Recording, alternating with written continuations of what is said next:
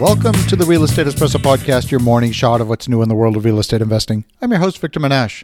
This is the weekend edition where we interview notable people from the world of real estate investing. Today's no exception, we have a great guest. But first, a quick thank you to our sponsor.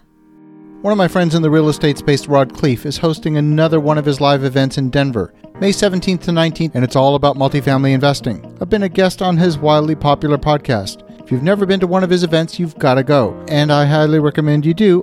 I've got a discount code that will get you $100 off the ticket price. Go to rodsbootcamp.com and enter the code ESPRESSO at checkout. That's rodsbootcamp.com and enter the discount code ESPRESSO to get $100 off your tickets. We are back here on the Real Estate Espresso Podcast. This is the weekend edition where we interview notable people from the world of real estate investing. Today's no exception. We've got a great guest.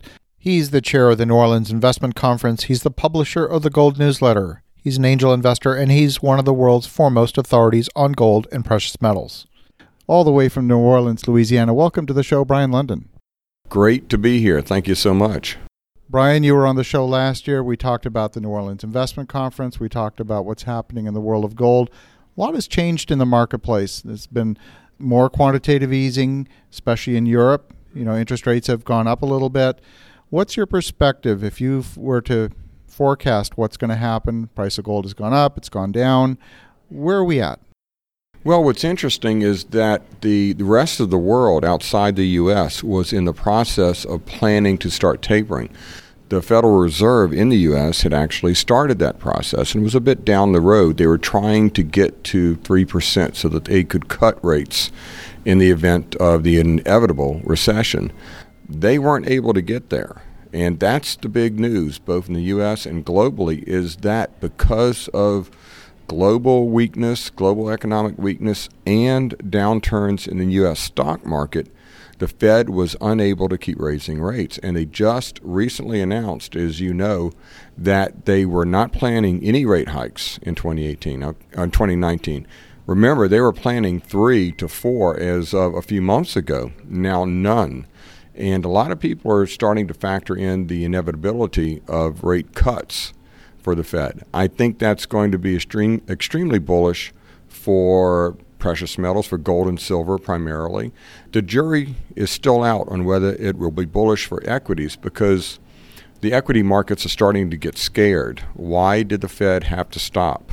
And so they're a bit nervous right now. It remains to be seen whether that'll be positive for equities, but it is definitely bullish for precious metals. There's a lot of indicators in the marketplace. If you look at the auto industry, inventories are running over 100 days now, 100, 110, 111 days. That's high for that industry. We're seeing economic slowdown. France is in recession. Italy's in recession. The UK's in recession, albeit for different reasons. And the European Central Bank has kept interest rates low through all this. They're out of bullets. They're out of ammunition. The only tool they have left is to print more money. That's obviously going to be inflationary, and yet we're seeing devaluation of asset prices. Yeah, and the Fed's not much better. They have a little bit more room to cut. But the reason why they were trying to get to 3% on the Fed funds rate is studies have shown that you have to drop rates at least 3% to get any kind of an economic impact. And the average rate cut in the event of recession is 5 percentage points. There's no way that they didn't get close to that. There's no way they could get close to that. So the Fed very quickly will have to turn as well toward more quantitative easing. The key there, of course, is that they'll have to do quantitative easing to a greater degree than even before. And that's because the patient has grown a tolerance to the medicine. So they'll have to really ramp that up. We'll be back to the kind of the 2009 time frame where the Fed is really trying to liquefy the economy. A lot of people are still focused on paper assets. You're a big proponent of gold, obviously, and precious metals. And it's not a very popular story here in North America. But when you look to Asia, you look to China, you look to Russia, look to see who's stockpiling precious metals. There's a clear trend there, and it's still somewhat out of fashion here. Yeah, it is. Interestingly, physical demand in the U.S., physical precious metals demand, has fallen off of a cliff since Donald Trump was elected. Conversely, when Obama was president, it was soaring. And that's because the kind of people who buy precious metals were worried about Obama, but they think everything's hunky-dory under Trump. So physical demand in the West or physical demand in the U.S. has dropped. But since about 2012, 2013, physical demand in Asia has been very strong, and there's been a veritable river of gold from Western vaults to Asia over that time frame. China alone consumes the vast majority of all newly mined gold in the world annually. We're a few years past peak gold, which means that we're not finding reserves as large as we found in the past, and global mining of new gold is falling. The amount of volume that's being pulled out of the earth is falling on an annual basis. How much of that is consumed by industrial consumption? How much of it's going into jewelry? How much into reserves? Do you have a perspective on that? I don't know what the exact, or don't remember what the exact statistics are, but not much in industrial consumption. Gold is a monetary metal. Virtually all of its demand is monetary. Interestingly, silver, the vast majority of its price is due to monetary demand. A lot of people say, well, we like silver because it has an industrial component that gold doesn't. However, if silver was valued on its industrial use, the price would be $4 or $5 an ounce instead of triple that.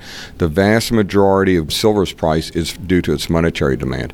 And I really like silver as a alternative to gold, as an addition to a gold component in a portfolio. One of the stories I often hear is just looking at the relative valuation between gold and silver. Sometimes those two metals split apart, and there may be an opportunity to just look at some arbitrage between the metals when things average out over time. What are your thoughts? Exactly. Right now, the gold to silver ratio is between 80 to 85. That's historically very high. What happens is in a gold bull market, when gold starts to move, silver typically lags, but then it makes up the ground and even moves more on a percentage basis. Silver always moves more than gold in the same direction, but typically to a greater degree, up and down. So there's more risk involved. But it's like a non-expiring call option on gold because you're always going to have the silver, you're never going to lose the position, and it should outperform gold in a bull market scenario. A lot of investors that I talk to that understand the value of real assets, they focus on real estate. They're wondering how to get a hold of gold. Should they hold the metal, hold certificates? I think there's a long-term trend because of the huge debt load in the U.S. and really all developed economies. I think there's a long-term trend of devaluation of the underlying currencies in these economies. It has to happen. It's basically a mathematical exercise because the debt loads have risen so large. So everybody needs to have some precious metals as the foundation of a hedge in their portfolio, say 5 to 10% of their portfolio in physical precious metals. And of those, I would focus on both gold and silver. So you put out the regular gold newsletter, and if folks want to learn more, what's the best way for them to do that? They can go to goldnewsletter.com. It's the oldest precious metals advisory in the world, started in 1971, and was actually instrumental in helping to get gold ownership legalized in the United States. So we've been at it a while, and we really help investors maximize their returns in a rising gold environment. Well, Brien, always great to catch up with you. I can't wait till the next New Orleans Investment Conference. We'll see each other face-to-face again. And for the listeners at home, definitely check out the Gold Newsletter. That's goldnewsletter.com. And have a great rest of your weekend. Go make some great things happen. We'll talk to you again tomorrow.